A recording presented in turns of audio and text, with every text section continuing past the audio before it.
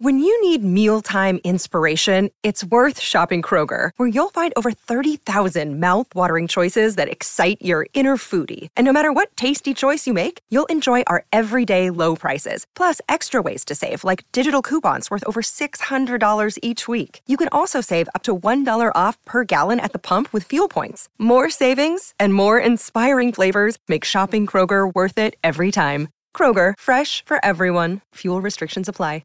We're sending you back to the future!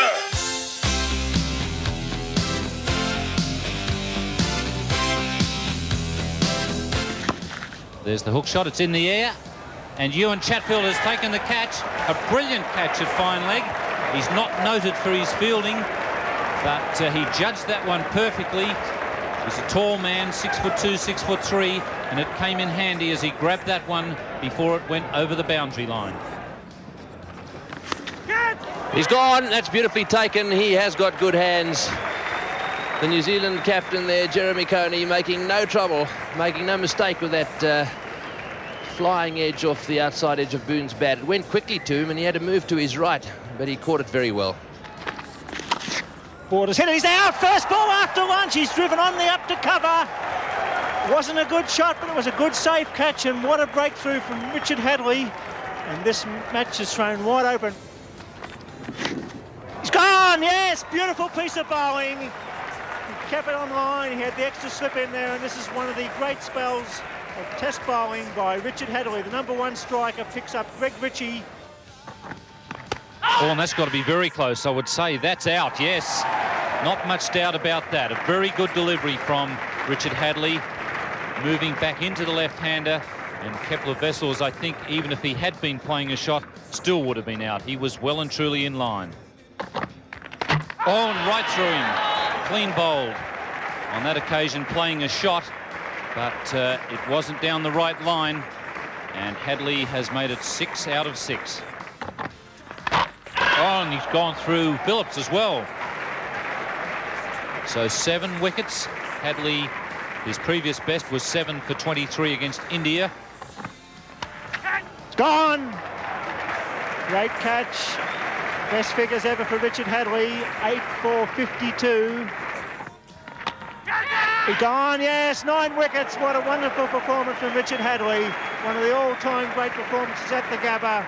His teammates must congratulate the great fast bowler, and what a privilege it has been to watch that performance. Beav, what a performance from Sir Paddles in that first test against Australia and Brisbane. New Zealand went on to win that series, Beav, 2-1. Hadlee taking 9 for 52 and 6 for 71, Beav, for 15 for 123 in the match. Just one of the greatest individual performances in Test cricket history over the course of what was a 4-day test.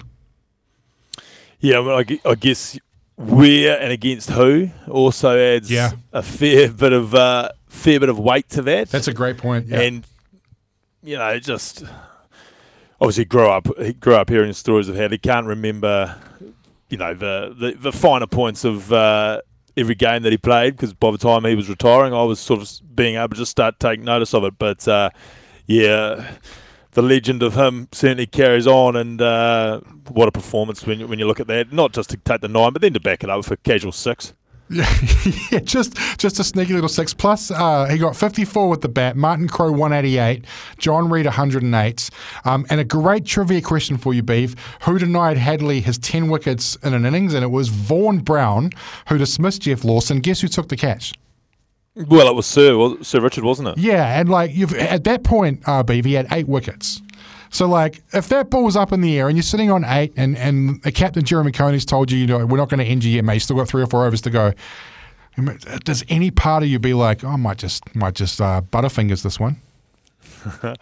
Well, depending on who you're playing. But I think that era of player, and I guess the competitive nature of the opposition, I would have thought that would have been a fairly intense sort of situation to be in. So I think they were all in on one thing only, and that was to beat them in their own backyard.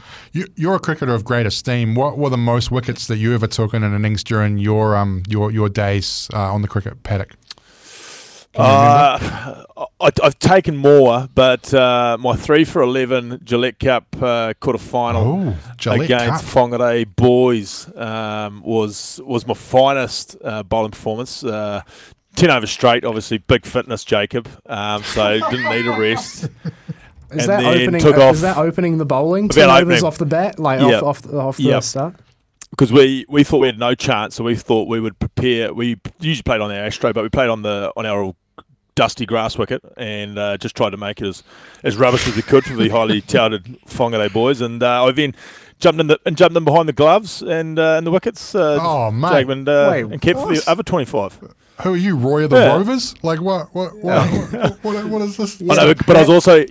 Opening bat. I was also very good with the mouth. Wicketkeeper. I was very good with the mouth, so they needed to get me behind the stumps to just start sledging because I was just too far out of it when I was having to bowl. When I was growing up, you model yourself after a cricketer, and I loved Chris Cairns. I tried to bowl, but with his action, everyone used to say, "You look like Chris Cairns, but you bowl like a 4-year-old." But was there a particular player that you looked up to and you sort of modelled yourself around? We all did it, didn't we? No, because if there was, I would have been a fast bowler. Like, I should have, by all rights, been a fast bowler, but I used to bowl off the wrong foot, sorry. So I just batted and kept and then turned myself into a bit of an off-spinner for those such occasions. So, no, there's no... I mean, I used to love the Kiwis with the Street Fighter in them. I used to love a bit of Roger Twos because he stood up to the Aussies. I love Cairns, of course, as any kid did in that era. Great batch was, I guess, 92 World Cup. I was just starting to get a comprehension of it all. Ken Rutherford, he was just a scrapper for me too. I did Rutherford. Guys of that ilk. Very controversial. We did a run-home greatest New Zealand ODI team of all time under the great Sam Ackerman post the New Zealand exit of the World Cup. And he fought very, very hard for Mark Greatbatch to make that side, just based on the 92 World Cup alone and the fact that he smashed every team around. He didn't quite make the cuts. I believe it was Astle and Guppy, maybe, I think. Astle and Guppy were the only batsmen. But yeah, where would you have stood on the Mark Greatbatch debate? Yeah, I can understand. Astle was as good. Like, could you imagine if Astle was in this era and how much he would be commanding in an IPL market? It would be scary. It would. Who was your other one? Sorry, Astle and. If memory serves, it was Martin Guppy and their records are ridiculous. Record. Yeah. Well, where was Baz? We ended up. So that was. We made room for Astle by moving McCullum down to 7 as a finisher. Yes. And that way we had 6 batsmen. I think Cairns was the all-rounder at 6. And McCullum batted at 7 with Vittori, Hadlee, Bolton, someone else. Bolton. Did you check with Baz that he was prepared to put the gloves back on? Because he said he was done with the gloves. Did we check with him there? As convener of selectors, he just plays in the team that I select. Beef. Okay, yeah. I'm just making sure. I mean, I don't want to bump into Baz anytime soon and get told I'm not putting the gloves back on. That team's gone worldwide. Like, we got likes in India on that team, so they're obviously big. So Baz has probably seen it, and I haven't had a message yet. So let's hope. Let's hope I don't get in trouble from my second favourite cricketer of all time, which was Brendan McCullum, and I think he's Beef's favourite radio host. Is that true, Beef? Yeah, I've had a shadow. Yeah. I mean, it's either him or Dag, so it has to be him.